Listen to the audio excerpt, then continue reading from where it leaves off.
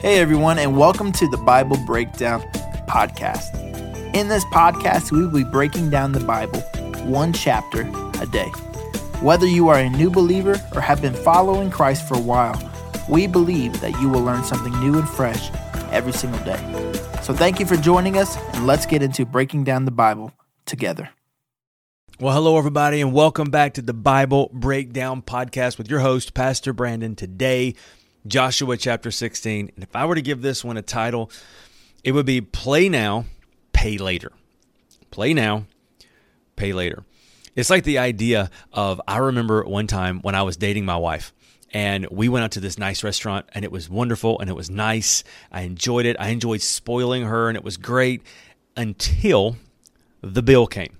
And then I was like, oh, Lord, I'm glad we're not going to do this every time. Because it was fun to have a good meal and to play.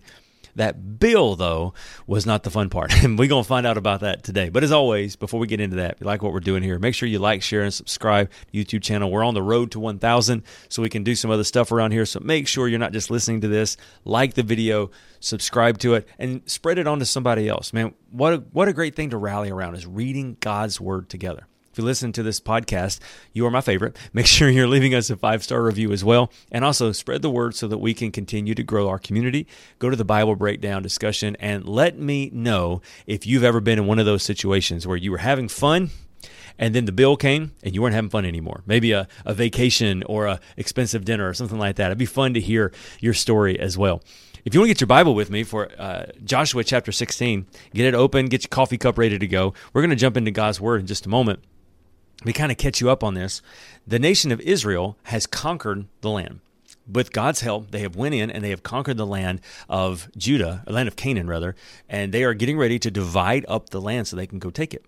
It's very important they do this because they've conquered the land, but if they don't go and take hold of the land, then these other people groups will move back in, the crops will spoil, all these different things will happen, and so it's important.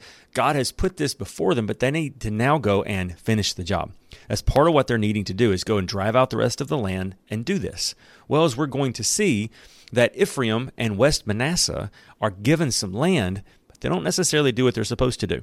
Now, the good news is, I don't have as many ridiculous names to say that I did yesterday, but we got a few of them here, but I really want you to catch what happened at the end of this as we talk about the idea of you want to play now, you're going to have to pay later. Let's read this together and see what God's Word will say to us. If you got Joshua chapter 16, got your coffee cup ready, here we go, verse 1. The allotment for the descendants of Joseph extended from the Jordan River near Jericho, east of the springs of Jericho, through the wilderness into the hill country of Bethel. From Bethel, that is Luz, it ran over Atroth into the territory of the Archites. Then it descended westward to the territory of the Japhilites as far as lower Beth Horon, then to Gezer over to Mediterranean Sea. This was the homeland allocated to the families of Joseph's son, Manasseh and Ephraim. Now pause just in case. You can go back to the book of Genesis and you can see that what happened is you had Abraham who started all of this. God spoke to Abraham and he left. He was going to be the father of a great nation. Then he had a son named Isaac. Isaac had a son named Jacob.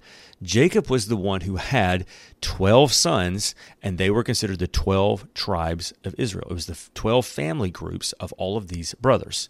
Well, there was one son named Joseph who was sold into slavery. And while he goes into slavery down in Egypt, that's how the nation of Israel ended up in Egypt, is he goes down there, he ends up, God blesses him, he becomes like second most important person in the entire nation of Egypt. There's a famine, and the Jewish people, the families, ends up going down and living. It's a much bigger story than this, but giving you like the cliff notes. They end up going down and living with Joseph to escape this famine. And Joseph, he has two sons. His sons' names are Manasseh and Ephraim. Well, when it comes time to bless them, Joseph gets a double blessing, and that is that the land is split up between Manasseh and Ephraim. But remember, too, it's only half of the tribe of Manasseh, because the other half, they didn't want to come to the promised land, so they stayed on the other side of the Jordan River. But that's where you get the different people groups, is because Joseph had the two sons and they divided it up amongst those two sons, okay? All right, verse 5. The following territory was given to the clans of Ephraim. So first you have Manasseh, now Ephraim. The boundary of their homeland began in Ataroth Adar in the east. From there it ran up to upper Beth Horon, then to the Mediterranean Sea. From Mikmathath on the north, and the boundary curved eastward past Tinath Selho, Shiloh, to the east of Jan-Hoath.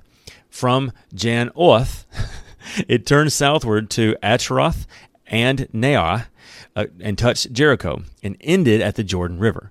From Tepuah, the boundary extended westward, following Cana, Ravine, to the Mediterranean Sea. This is the homeland allocated to the clan of the tribe of Ephraim. In addition, some of the towns and surrounding villages in the territory allocated to the half-tribe of Manasseh were set aside for the tribe of Ephraim. Here's the verse. They did not drive the Canaanites out of Gezer. However, so the people of Gezer lived as slaves among the people of Ephraim to this day. Now, at first sight, you're like, oh, okay, well, they didn't get it all done. And so they ended up subjugating them, and fine. Actually, it's not so fine. One of the things that they were supposed to do when they went and took over these allotted areas is these were their areas to live in, but it was also their areas to finish conquering the people. It's like, if you're not willing to line up with what we're doing or leave, then we've got to conquer you. But they didn't do this. They did not drive out the Canaanites that they were supposed to drive out. They let them stay there. Now, what's the problem with that? I got this in one phrase. Have you read the book of Judges? The book of Judges is the Old Testament's version of a dumpster fire. Think of the most ridiculous thing you can think of. And I can't wait for us to get there, because it is the most ridiculous book other than the Song of Solomon, but that's for another conversation for another day. The book of Judges is the most ridiculous thing. And when you read the first couple of chapters of Judges, it says the reason why all of this is about to happen, all the bad stuff is about to happen, is because Israel had no king. In other words, they had no leadership, and they did not drive out the Canaanite nations. And so what happened is Ephraim goes into this area, and they're like, it's good enough. It's fine. Let's just deal with it. We just want to enjoy the land. We don't want to finish what God has started. Well, the problem with that is they get to play now, but they've got to pay later. As we get ready to finish our time together, and it's a very short chapter, but it's a thought to think about, and that is this. Is there an area of your life that you know you need to take a next step in, but you're not wanting to do it? And you think, what's it going to hurt? Maybe you don't read your Bible every day. You haven't really given your time to this SOAP Bible study or whatever it is you're reading. You're like, I'm going to catch it here, I'm going to catch it there. It's fine. Maybe you don't spend time with the Lord in prayer every day. Maybe there is a relationship that is in tension, and you know you need to go make it right. But you're like, I don't want to deal with it. It's hard. It's complicated. Let me just not deal with it right now. Maybe it's something else. I don't know. It could be a bunch of things. Maybe it's a nagging sin that you've not made a hard boundary and go, no. Maybe it's an unhealthy friendship. It could be 1,000 things that need to be taken care of. But as of now, you keep pushing it off for another day.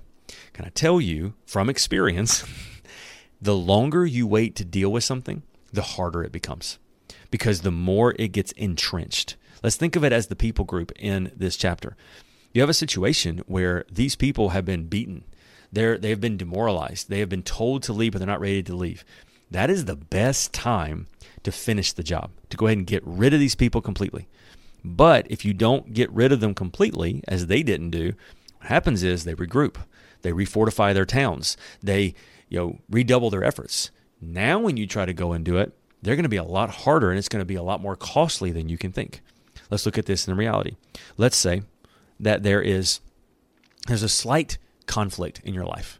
Maybe you've had a disagreement with a friend, and you know you need to address it. You don't need to just not go there. You need to address it, because you know you've hurt this person, or maybe they've hurt you. And if you don't deal with it at first, it's fine. You get through it. But what happens eventually, if you're not careful, is resentment starts to happen. And then you start to hold a grudge. And then this thing where you want to get back at them a little bit, and it becomes passive-aggressive. And before you know it, there's hatred involved, and you can't even look them in the eye. And it all started from a small slight that you didn't want to deal with. You wanted to play now, but unfortunately, you're going to pay later.